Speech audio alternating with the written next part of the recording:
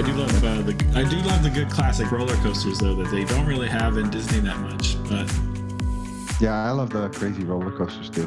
That's more like Six Flags kind of thing. Mm-hmm. Goliath, Superman. I can do all of them. I have no issues. Except for my little brother Michael came with his wife to visit in the Bay Area, and we went to Six Flags over in East Bay. And we got on this ride. I think it was a Wonder Woman, and it's like this hanging disc on a pendulum that swings back and forth, and you're sitting around this disc. And so while it swings back and forth, the thing spins.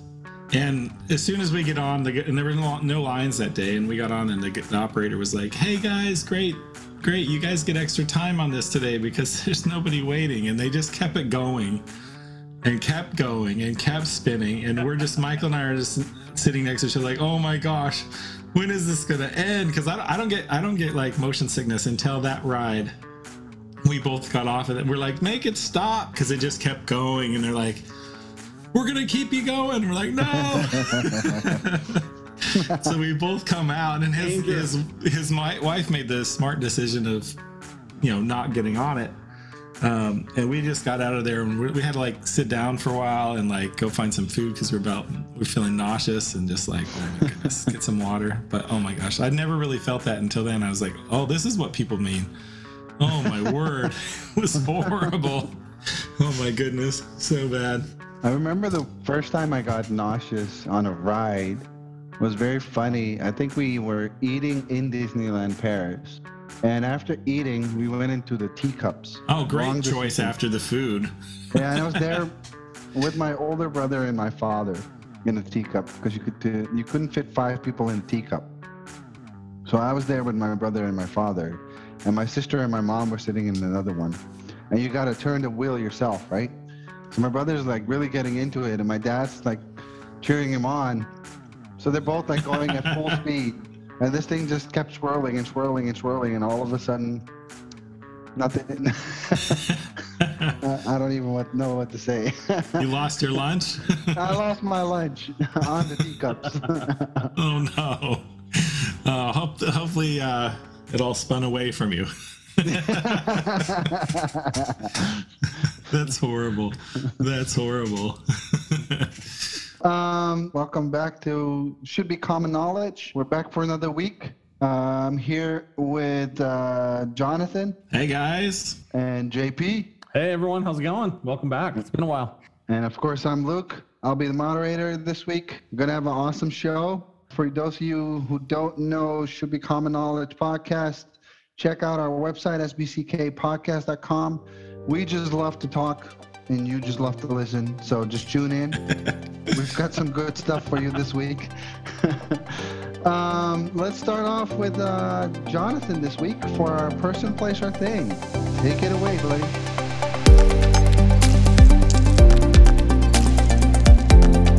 All right. Thanks, Luke. Yeah, so person, place, or thing, as we know, this segment we come up with something of one of those topics and the other two don't know about it, and we're just going to see if anyone has heard about it and just learn a little bit about a new thing. So we've done a few people, we've done I think one place. So today is like kind of technically fits the bill of a place and a thing. It's not one specific place, but it is something that I hadn't really heard about until recently, which I think is really cool. And it's in a country and then spreading. It's in a country I really want to go visit. Have either of you heard of something called the Jazz Kissa? Nothing. Kissa? Yep. What sounds like it's from New Orleans or something. The jazz part, yes, but what do you think the Kissa words come from? Is it Scandinavian in some way? No, wrong direction. Oh. Hebrew. No, keep going east. Is it Japanese? Japanese, yes, that's correct. Cool. So what this is, and in America, it's sometimes called a hi-fi bar, where it's like starting to spread over here. But basically, it started in the 20s back in Tokyo with jazz. There were these cafes, and they got popular through the 20s and 30s until World War II happened, when all American music and things were banned. And so people tried to hide their vinyl collections from the government in Japan. And after the war, these places became popular again, really popular through the 50s and 60s. So basically, what it is, it's different than a regular bar or cafe. The whole cafe is basically, they really make an effort to design the space for acoustics in mind. So it's kind of a ritual where you go in, have some tea or some coffee or something, and you get to listen through jazz LPs and see people sit there for hours listening to them through basically rare vintage sound systems designed for these cafes.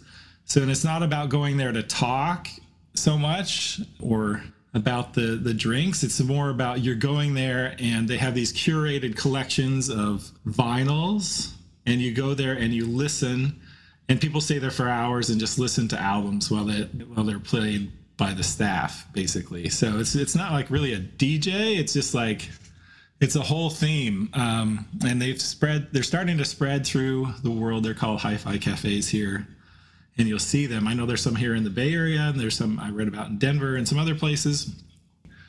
For all of you audiophiles that love jazz or love vinyl, I would love to go to Tokyo and experience this, or maybe find a place close near you where they're doing this. And I'm sure there's different variations on it from, different concepts with more food or different things. But the whole idea is it's centered around the music. And I was reading about some of them, and you see like these images of these amazing spaces with a whole wall of vinyl and amazing sound systems. Well, follow that little link I just put in our chat. Luke, are you looking at that? I did. Yeah, that's These pretty look awesome. amazing.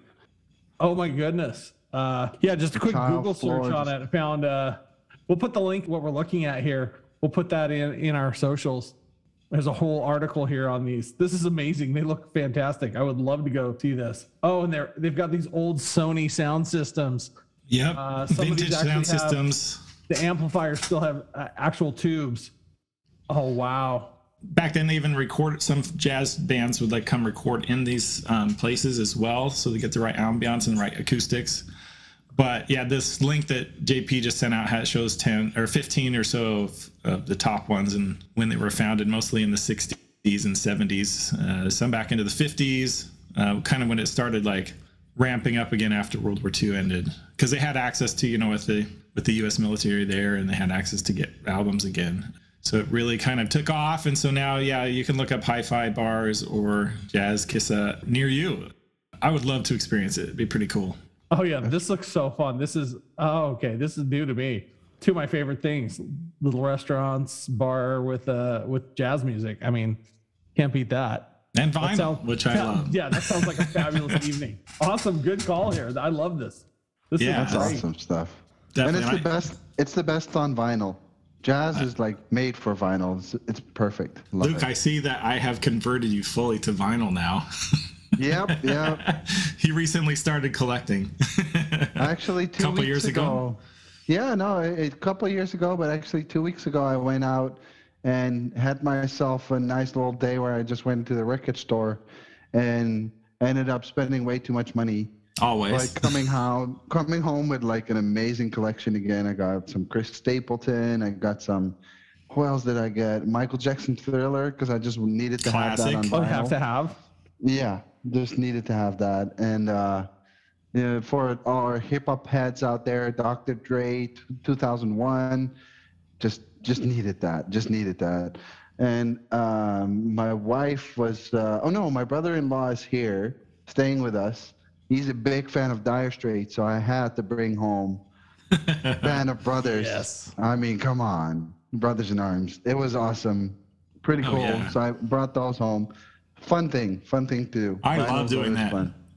I love doing that, and I always love to think, because, if I'm going to own something physical of music, you're going to be looking for the best of, a certain genre or the best of that artist, and, start with those. And then I always try to add on like a jazz record, usually if it's used or something cheap, just because I love like building my jazz collection. So I've got a wide variety of taste in my vinyl. So that's good. It's so much fun. The only downside is, for as much as I've moved around to different apartments in San Francisco, is moving them because they are heavy. Oh, yes. Agreed. And storing them so they're accessible. I have a whole bunch in storage too, but I have a small collection here with me in my apartment, but I have a whole bunch that I've got in storage. But yeah, I love it. So fun. So yeah, so that's this week's person, place, or thing. I just thought I'd take you to a new place. I guess it's a thing at a place, like I said, in Japan, and I would love to go see it in person. Well, awesome. This is like perfect. This is the perfect segue for what we are going to cover next, because it gets me in that mood of, hey, I want to go travel someplace. I want to go see something. So I get the actual topic today, and really just trying to think. Does Luke get to introduce you? Oh, does Luke get to introduce me? He can if he wants, but I think we're in it now. We're in it to win it. Yes. We're just going to roll with it. It just flows in so nicely. And so really what I want to talk about today, I was just trying to, thinking of a bunch of different topics, because we really, it's, hey, whatever gets us jazzed or whatever gets us interested in talking about, because we just get excited about what we're talking about and we just kind of run with it. And this we could just turn this into a travel podcast and we'd be more than happy, but food, music, Yeah. So I'm like travel, food, music, the things we like to do. So what combines all those? And so I started thinking about places, and the way I remember places is typically by the food. And most often it's the street food. Okay. So I see street food, and I tried to think of what is my favorite street food. And honestly, okay, I think I do have my favorite street food. I'm going to save that one for a hot minute because it's a powerful subject, this particular street food. There are people that are very pro and con about this one. We're going to hold off on that for a minute, but I was trying to think, okay, what was my introduction to street food? And it's kind of odd because it's not the street food now I consider, what I would really think is my street food. But I remember the first time my father took me to Europe, I was probably, I think I was about 15, maybe-ish. And, as one does in Germany, you walk up and down a lot of streets for hours on end, following your dad around into a lot of old cathedrals and churches, But one thing I found was little ice cream shops. And they're very specific, just the Italian ice ones. And I'm not talking like Italian gelato, which I love and is one of my favorite street foods of all time, if you want to consider it a street food. But this was Italian ice, and they had, their little cart. So what I'm going to consider street food is any restaurant that either has a cart out on the street, or maybe they have some indoor dining, but they serve out of a window as well. So you can get it at the window passing through the street, But I found this Italian ice was a thing, okay? And it was ice cream served in the size of like a melon ball scoop. I mean, it was no bigger than a quarter. Each flavor, and they put it on a little waffle cone, a little tiny waffle cone, and they'd stack it like 4 or 5 or 6 flavors high, and literally one bite you could finish a whole flavor, but it was like a quarter a scoop, so I learned I'd eat this and then I'd be at the end of the block and it's gone, but there was another shop 3 blocks down the way and I'd get another one. And then a cousin introduced me to spaghetti ice. They're like, oh, you like that? Try good. This. They take basically a ricer, the way they make spätzle. It's almost like a garlic press, okay? But it holds about... Or a meat grinder. Yeah, meat grinder kind of thing. They put the vanilla ice cream in there and squeeze it out so it comes out onto your plate looking like spaghetti. And it's like a Play-Doh machine, where it comes out. Pour strawberry syrup on top for the spaghetti sauce and hand you the plate of this. And my little... Like whipped cream. Mind was blown. I'm like... I can eat spaghetti ice cream in Germany. This is wild. Okay, so what else do they have? Okay, well, so that's my introduction. That was my, people sell stuff on carts on the street. A little different than, the cart of hot dogs in a major city down in America. I'm like, okay, this is different than a hot dog cart. Okay, not to say that there are some great street food hot dogs that you can get in the States or elsewhere. I'm sure we'll talk about Sweden later and their love of the hot dog. But, that's my introduction. But I've got so many more, and I could share. I've got a million anecdotes and stories about my favorite food. And you can tell I'm getting excited because the way I associate a place is you say a place and I'll be like, oh yeah, this food. That's what I had there. That was my favorite thing I ate there. And that's kind of how I associate it. You say Japantown to me for San Francisco, Japantown, it's a ramen bar. That's the food. That's what I love. So curious, Luke, coming from where you come from, Netherlands, what is, I mean, there's so many options. What is your favorite street food, or is that just normal to you? It's just food. But to us, to be able to get great food on the street is kind of a novelty. And now it's becoming more and more common with food carts and all food those trucks. types of things. Yeah, I was gonna say, Yep, the food trucks. But that's the thing that happened. You kind of grew up with the little shop probably on the street that's, the little halal shop selling a doner kebab, which, that was at 4 a.m. That's the one at 4 a.m. Always tastes better after 3. Do we want to dive into doner kebabs yet? Do we want to talk? Do we want to I think you're going there too fast. Maybe we need to roll it back a Bring minute. it back. Bring it back. The first. Let's start with the first street food I ever tasted, and that's what we have. We have snack bars. So you just walk in, like we talked about one of our earlier episodes, the frikandel I was talking about. That's street food. Mm-hmm. There's croquette, these are very fried stuff is always good as the street food. So what we used to do is that you go to the snack bar and it just has fryers, and then you can get fries, the first food I ate was fries, and you get it in a newspaper rolled up. You get your fries in there, you get your sauces in there. That's the first street food I ever ate in my life. And then after that, it became frikandel, which is like a meat bar made out of different kinds of meat. And then they split it open. They put in mayonnaise and ketchup and curry ketchup, actually, with onions and amazing, really good. At croquette, what we usually do is it's veal stew, ragu almost, and then it's rolled into panko and then deep fried. So that's really good too. And we usually eat it on a sandwich.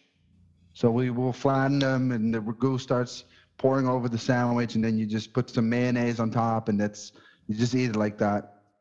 Those were my first street foods.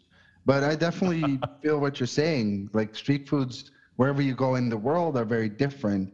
To us, that was street food, and we would just have a shop, and it would have a wall, and you would just put a coin in back in the 90s, and then you would take it out. But in America, street food, I think, evolved a lot later into the food truck scene. Yep. I think Asian food is just street food. Everything there, they just eat on the street. You just see that. So that was my first, I think, not to knock the hot dog off, like dismiss it. I think it's actually a big part of it, the hot dog stand. Here in SF, we have countless, what should I say? We have countless, like... Are you trying not to be derogatory to the dog? Well, we call them danger dogs. The hot dogs on the street. So there's like a whole troop of folks after any baseball game, the show's let out down by Union Square at Christmas time, wherever. They have these little stands that they set up where it's a little cart with like a cooking tray on top, like a cookie tray, and they've got a heating underneath, and they just cook on top of there. And there's these bacon wrapped hot dogs with and they're cooking onions and peppers and things on the side, and you can just smell this whole waft of amazing goodness. But it's cooked on the street. Nobody knows the hygiene. Nobody knows. So we call them danger dogs is the nickname for them. But they're amazing, especially at 3 a.m. or something. Yeah, but, right after a Giants game, walking back. I mean, come on. But everyone, it's amazing. So that's kind of definitely a visible, but also going back even further, I lived in Denver for a long time, and we have a very big breakfast burrito culture there and a very big tamale culture there.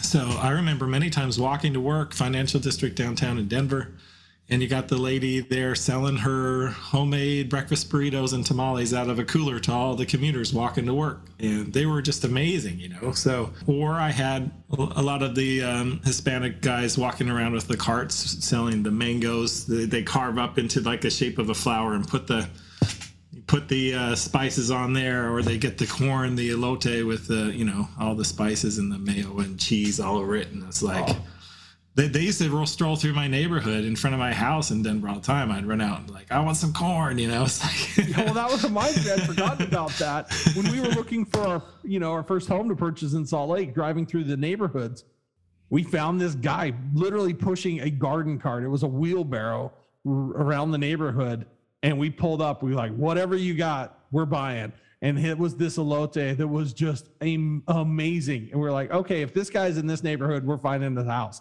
And he was there for about another year until the neighborhood kind of ran him off, unfortunately. But it was they brought food, something great. I some loved culture. It. Yeah, it's great. Oh, he was flavored. Great. The problem was you could never find him when you just wanted some. It had to be happenstance. You just happened to have to look out your window, see him walking past the house, or be driving home and pass him. And you're like, oh, pull over, because it might be months till I see him again. Which is kind of what about that. And so part of, I think, with the street foods is that act of discovery. Where you're not expecting something and you come upon it. I think we might as well dive into this here now is, yes, the hot dogs, tacos, that kind of thing, and the ice cream.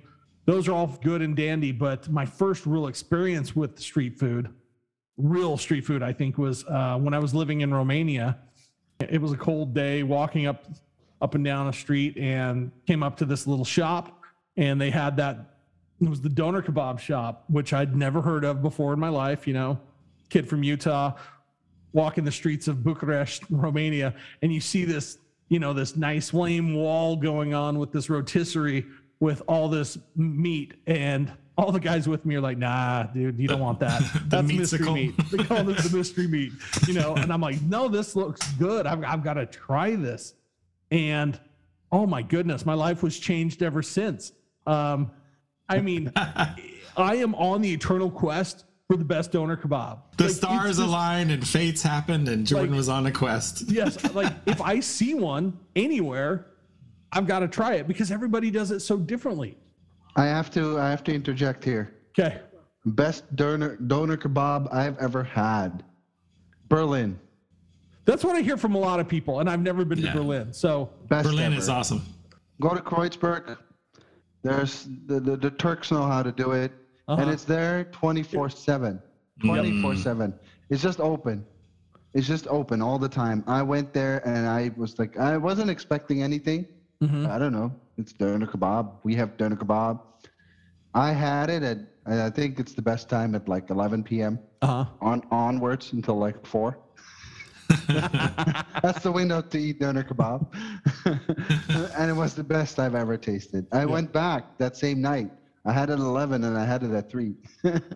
See, and what I love though is every single one you get, the ones in Romania I tried, they did it with a pita, and they actually split the pita open and stuffed like the pocket, And so that's what I assumed all doner kebabs were like. And then I go to Switzerland and they have it on this great roll, and they split it open and put the stuff in there. And everyone's got their own little take. Some are more onions, some are some carrots, more fresh tomatoes. Some of the sauce is lava in your mouth, I think maybe explain a little like what a doner kebab is, like for not all audiences know. I mean, it's in America, the closest thing you could probably recognize is a gyro. It's very similar to that, but not quite. But because we don't always have a doner kebab shop here, but they do exist. Yes. But that's true. Every country has their own version of it. Mm-hmm. I lived in Sweden. What they call kebab is not exactly what the Turks make in Germany. Different folks from different Mediterranean cultures making different food, but it's all called kebab, and it's all pretty tasty. But my favorite thing in Sweden is they do a pizza version of it, and it is like, oh, it's divine. It is to die for. So it's called the kebab pizza, and it's like, you buy your own. It's thin crust, and everybody eats their own. And it's got like kind of a version of Euro meat, like what they call it, kebab meat, all over the top, with like the sauces and cheese, and they put the onions and tomatoes, and then they do a spiral of white garlic sauce, and then a spiral all around of like a red sauce, little spice, but not too bad. And then, it's just like heaven. And everyone has their debates, like who has the best kebabs in Sweden, like who has the best kebab pizza, and the towns have everyone has their opinion. But but that's the thing. So that's my quest when I'm in Europe or if I see a doner kebab, Like there was one in Salt Lake last year. I saw a shop, said doner kebab. I'm, wait, what? Brakes, back up, pull in the parking lot, go get one. A plate of disappointment, but I had to try. Okay, so I've got to just try, because I get off a subway, or if I get off a train in Europe, all I do is I hunt for the best doner kebab. I see one, I just have to, it's a constant kind of, the man with a mission. It is, and it's kind of, it's just like my thing. And what's fun is, because it's funny, like friends in England, like. My buddy has literally a doner kebab shop outside of his house. Yeah. Ooh, nice. And he's like, I've never eaten there. I wouldn't touch that for a million years.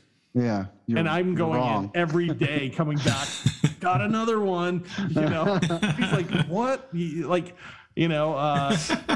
Oh, just to be careful. That's the thing. The only thing you have to be careful about, sometimes I've seen it. I used to walk into this place at 2 a.m. after the club, and you would see that he would have cut the meat already, put it in a pan, and then they call this thing a salamander, where it's like a heat plate, and they just put it in there, and then just let it in there for like half an hour. I'm like, no, give me the fresh one. I need the fresh one. Cut it for me right there, right then and there. Otherwise, I'm not having it. No, I want it on the fresh cut. Like I want. Oh yeah. And I never go to the guy that's got the huge one.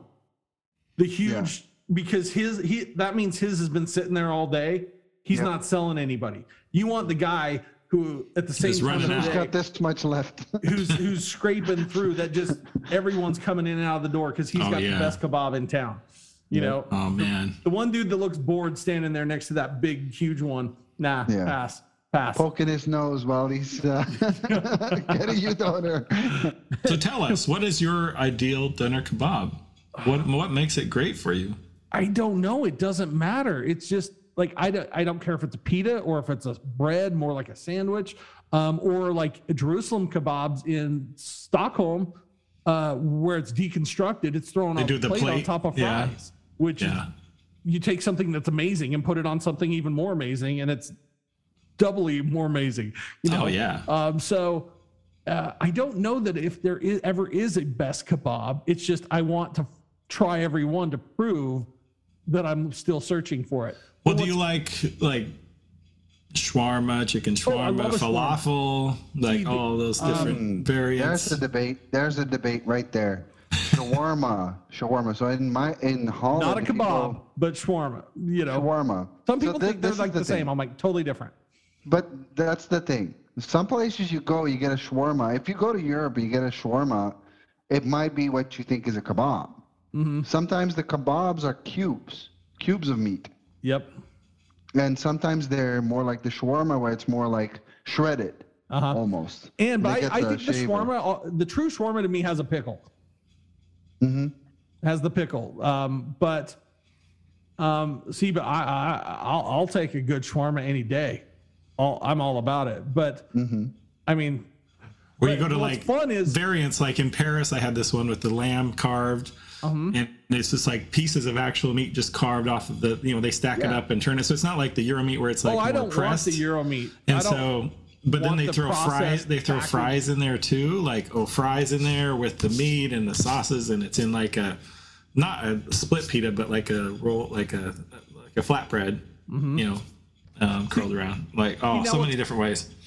Now, what's fun about it is, so then a buddy Matt went with me to on a Europe trip. You might have been on that trip. I'm not sure, Jonathan. So introduced Matt to doner kebabs. Okay. And he was hooked. Okay. Unbeknownst to him, this was going to be the topic this week. I got a text 2 days ago of a doner kebab. Matt was in Munich.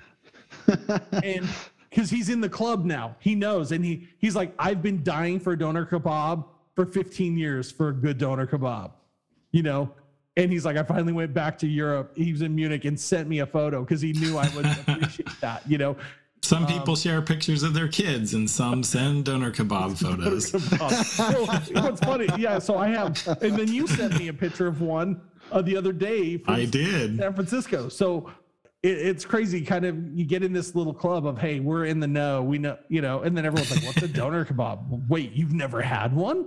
Are you nuts? And to be clear, it's usually called doner in Germany in most, certain countries. Not every country in Europe, they add the doner. They just call it kebab. Like even in Australia, you'd go get a kebab.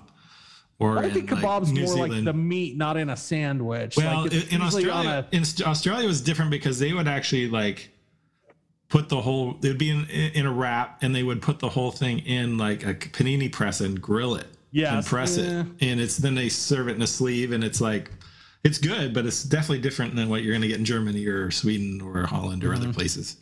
But everyone has their own variant, but some version of kebab, so. It's funny though, because you were talking about that pizza that you had in Sweden. I remember right outside my college, they had a Turkish food truck, and they would do a Turkish pizza. So it'd be almost like a pizza dough, but more towards like pita dough. And they would have some red sauce, and they were pre-made like that. And it was a little like dry, the red sauce. It wasn't as wet as your. Oh, I think I've had one of those. It's a Turkish thing, right? Yeah. Like a flatbread with the stuff on. I think in Turkey they call them durums. Yeah. I had one at a farmer's market in Australia, a Turkish stand. Yeah. And then similar. they would do that. I would have that for lunch. I would go there at 1 or something, and they would cut the kebabs off and spread that all over and do something similar with the garlic sauce and the red sauce. And then you could do toppings however you want. Like you can do the lettuce, you can do the carrots, everything you want. And then they would roll it up, and you would just eat it as a roll. It was the best ever. I loved it. It was really good. Ooh, yum. Well, and so inviting people into that club and sharing, that is one of my favorite things to do, as far as, like people will say, oh, you've been to Paris a bunch of times. Where should I go? And I don't say, hey, this is what you need to go see. I go, this is what you need to go eat. Where you need to go. And so even researching this, I've got a favorite little street in the French Quarter. I know, Jonathan, you've been there. On Rue Mouffetard. And as you walk down this street, and you can find this, I've seen it in Borough Market in London as well, where they have the rotisseries out front with all the chickens, on the little rotisserie. And this is one of my favorite, it's a cold day in Paris, you're walking and you see that rotisserie. And then at the bottom of the rotisserie, they have a pile of fingerling potatoes, little tiny baby potatoes that are just sitting there in all the drippings from all the chickens. Just dripping on that, and you just go say, hey, I just want a little bit, and they'll just scoop up and put it in a paper bag, and then you just walk down the street eating these hot, oily little potatoes. I mean, I tell people, go walk this amazing street. It's got amazing food, amazing views, smells, and people. Be sure to pick up yourself some of those little potatoes and enjoy, and I've sent so many people there, and everyone has loved it. That thing, though, prior to hopping on with you guys, just to make sure it's still there. It's actually the Portuguese butcher shop on Rue Mouffetard. And I went on to Street View, and in one view it's there. And if I move forward about 10 feet on the, how you can walk on Street View, it is gone. And now it is a touristy, gaudy confectionery selling candy. Boo. Yes. Boo. Maybe a failure of COVID. It's no longer with us, but there are many others like that, similar on other streets nearby. It's just a fun thing. That's what I do. And I tell people, okay, now when you go to London, you've got to go to Borough Market, walk around the market and try some crazy things. It's one of the best ways to travel and see a place. Speaking of the street in Paris, like I have to bring up the hot press grilled long baguette style paninis they have there absolutely. are amazing. If I can't find a doner kebab, the panini, just the pre-made, you pull it out of the cold case, say, hey, I want that one, press it up for you nice and hot, hand it to you, you're off and running. Oh, fantastic. Love it. Oh, especially in Paris on a fresh, nice French baguette. Nothing better. I had a good one when it comes to street food. The place I used to work at, when you joined, they always asked someone what their favorite fried dough is. Ooh. And fried doughs are perfect street food. So In Germany, you have the beignets or Berliner Bowl or something like that. We have something similar that we eat around New Year's. It's called an Oli bowl, which means an oil ball. And or donuts. Close to a donut. Donuts are still like a dough, right? So you have to like really put it into a dough. What if it's more of a batter? So ours is more of a batter that gets kind deep fried with raisins in it. And then it's kind of like the Berliner Bowl. Or it's like the Danish, like Ebbelskifers, like in the cast iron egg cup thing. They're brown. Yeah, so good. With jam. Oh. Very close, very close. So we don't eat them with jam. We eat them with powdered sugar. And you get ones with raisin or without raisin. And it's the delicacy for New Year's. So New Year's in Holland is champagne with the Oli bowl and that's how you celebrate like New Year's. Ooh, that's good. Man, I could do this all day because a good thing I ate before and it's late. So should be common knowledge. Follow us for all your health tips. It just reminds me like living in Bucharest, like right at the top of the subway every night coming home. It's called the Gogosh, if I remember that correctly, if I'm saying it right. And it's essentially, they take a ball of dough and they have this huge vat of oil and they have like 30 of them floating in this big vat at any point. And they just take a fork in it, like pull it out and just turn it over once so it gets nice and brown. So it's almost like a German Berliner, but no jelly filled or anything. Yeah. But then they pull it out and they roll it in another big bowl full of a really grainy sugar. It's not refined. It's kind of grainy. And then they just put it on a wax paper, hand it to you and you're off. And that, that was my goal to stay skinny, was having 2 of those every night on the way home. Like you could, and it was literally free. I mean, it was like 10 cents. So, awesome. Awesome. Well, it's like, I'll take 2. Why not? Awesome. Yeah. And Jonathan actually introduced me to Bob's Donuts in San Francisco. Oh, yeah, a classic staple. You would walk down Polk Street at 2 a.m. and everyone's coming out of the clubs is just walking into Bob's. Oh, yeah, the line down the street. Yeah. Oh. They have that thing there called the buttermilk bar, which is not a raised donut and it's not a cake donut, but it's like a deep fried buttermilk dough, I think. And it's like, it's hard to describe the texture, but it's crunchy on the outside and like kind of cakey inside. But, oh, man, with like a maple glaze or chocolate or, oh, man. Yeah. Well, then I would hot off. I'll ask him what's hot, what's fresh, and it's like, oh, so good. But I would almost consider then, you've taken me, and I would consider this a street food. Every time we go to Chinatown in San Francisco, getting the banquet rolls. Is it a banquet roll? So it's an Eastern bakery in Chinatown, and it's called the cocktail bun. Cocktail bun. That's so it's a white, my goodness, it is white so bread hot roll, always served hot, and it's got it's not almost like a marzipan texture center, but it's not marzipan, it's coconut. Yeah, but a paste. And it's not cooked all the way through, so it almost feels like doughy hot, doughy on the inside. It's like you were baking some rolls and took them out 10 minutes too early, so there's still coconutty gooey inside. So good. Like, oh my goodness. Like, yeah, I would consider that street food. That's fantastic. But Luke, you brought up, heading out of the clubs at night. Okay. This was one that got me. Okay. So in Sweden, in Stockholm with Jonathan and our buddy Mike, I remember this the first time in Sweden for me. Jonathan had been living there for a while. And apart from the whole, you go into a club, it's daylight, and you come out at 2 a.m. and it's still daylight. That was kind of weird. In the summer, while we were in the club and rose again. But to see girls in high heels all dolled up to go to the club eating these foot-long hot dogs. I was just like, you would never see that in the States. Any of the girls I knew in college wouldn't be caught dead eating a hot dog. Okay. And girls in Sweden, no problem.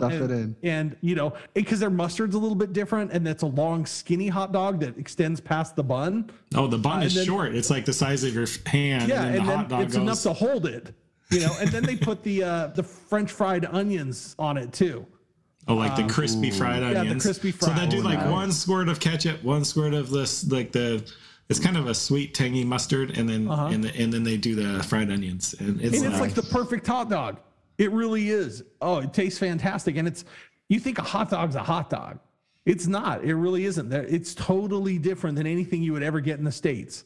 Everyone has their version, I think, which is so cool because, you go to Chicago, you get a Chicago dog, which is so distinct to Chicago. Go to Berlin and get the currywurst. Over fries. So, that's what makes it so fun is that travel is a journey through food and smells and tastes that, and that's how I kind of think of places. Okay. So I'm going to do this one. I've got one for you, Jonathan. Okay. I'm going to give you a place and you have to tell me what food I'm thinking about. Okay. Okay. Let's try it. Okay. We're going to try this. Gamla stan. That's in Stockholm. That's the old town, Gamla stan. And what am I thinking about right now that I want? Cause it was so amazing. I mean, there's amazing ice cream there with the fresh made cones. Bing, bing, bing, bing, bing, bing, ding, ding, ding. There you go. First choice. Describe this to us. I smelled this place 3 blocks away and followed my nose to it.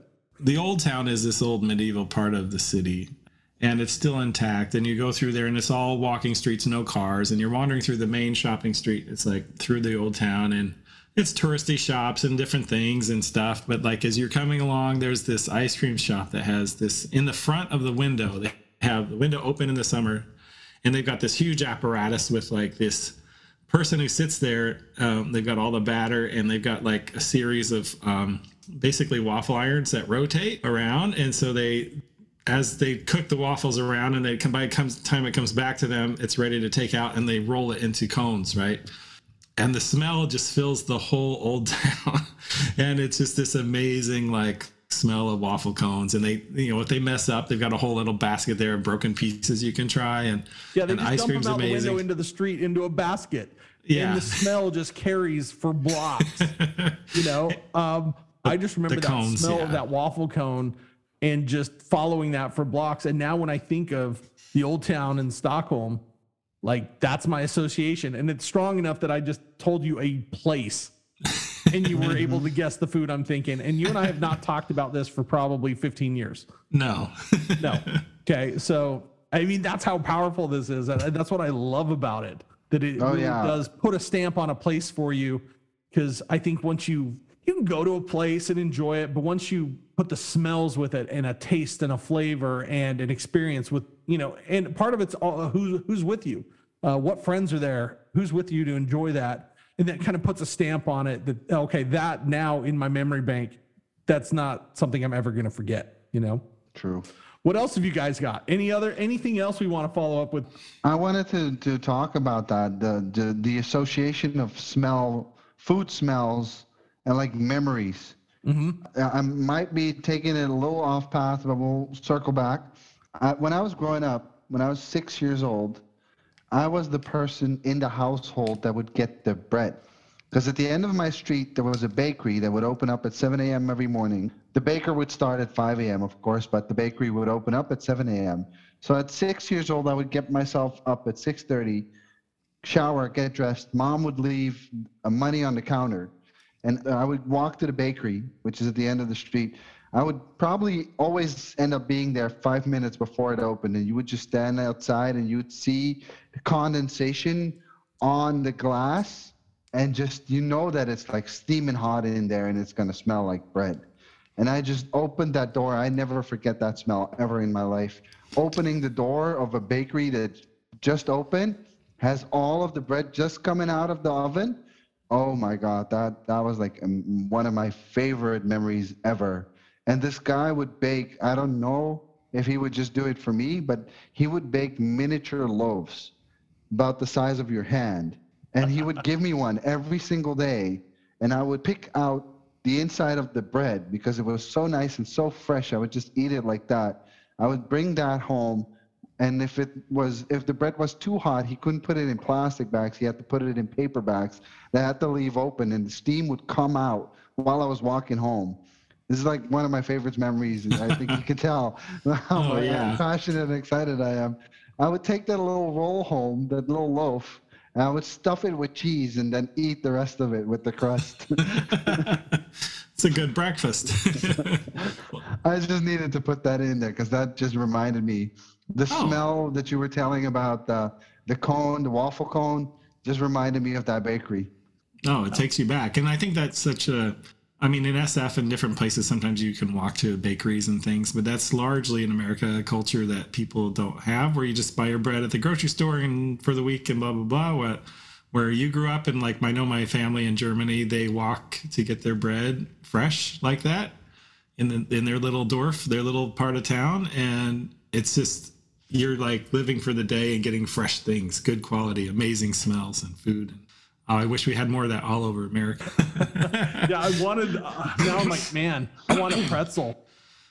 You know, even like in the train station in Germany, you have like just like these real fast walk through like pick up snack places, and they have those pre-made sandwiches on pretzel bread. Yep. With like amazing cheese. Even the butter is like amazing, and they have like the great cold cuts on there, and it's just like, and that's just like, you compare that to like some little thing at the airport here or wherever, and they have those crappy little triangle sandwiches that are crap in America. Just like, it's, you can't even compare. No, not at all. Well, they've got like, what is it kind of in Switzerland? Like I've done this every time I go up into the Alps for the day, because it's so expensive to eat anywhere in Switzerland. Like you go into the supermarket and they have, it's kind of like a pretzel bread, but it's kind of a braided, really Kaiserbrötchen. I don't know what it's called, but I just see it and go right to it. And it's a big loaf, but it's kind of braided a little bit, but it looks like pretzel bread a little bit, but it's not salted on it. You know, you grab that and you just grab some random cheese and a little pack of meat and throw it in your backpack and head to the mountains, and you know, there's lunch. That was breakfast, lunch for me for the first 25 years of my life. It's like, that's what we eat on bread. It's just, we get bread and then we get cheese or cold cuts.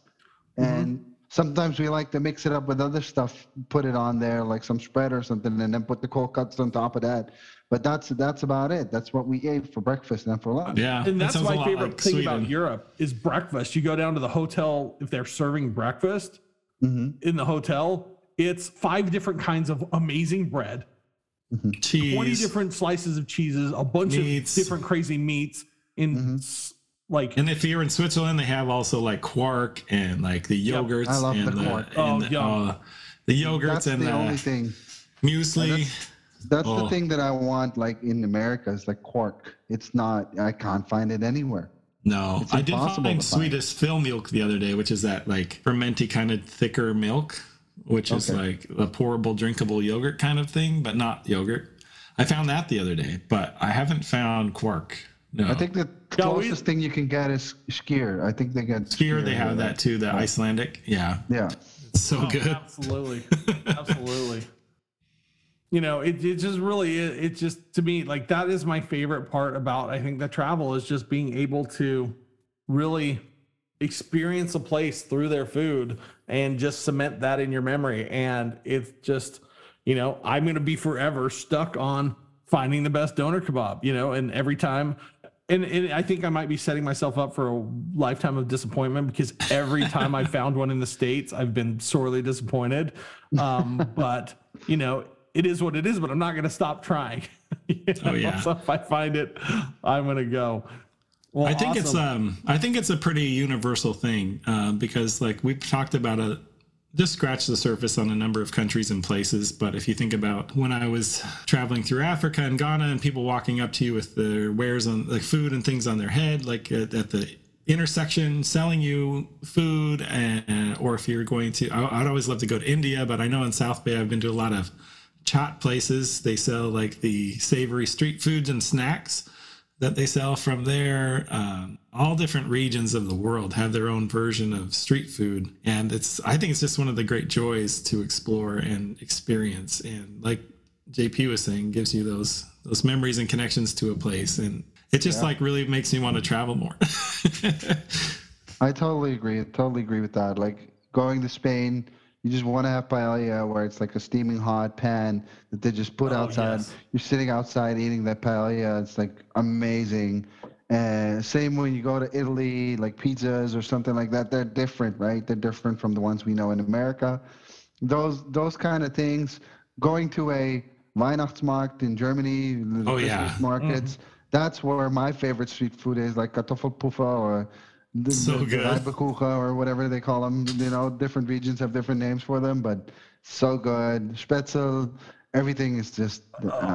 Yeah, just you saying that just brings back so many others. And I'm like, oh, I think raclette on the street in Paris, or I'll say if I think of Basel, I remember the best pretzel I've ever had in my life in Basel that had Gruyere melted on top of it. Like, it was two of my favorite things in the world here. A wonderful pretzel with freshly baked pretzel with Gruyere cheese all over it. I mean, come on. How does it get any better than that, Hey, what was your my favorite thing about Basel? Forget the city. Their pretzels were amazing. And it was a pretty town as well. I did enjoy, but that's what's so fun is because it just cements those places in your mind. Permanently. And I have memories of crepes underneath the Eiffel Tower, off the street. Like everything. We should just start a book. We should just start a book, a travel book, but not about travel, just about the food and where to get it. Oh yeah, seriously. Okay, so coming soon. Travel by stomach. Merch shop soon. JP, Jonathan, and Luke get fat. This is gonna do wonders for my diet.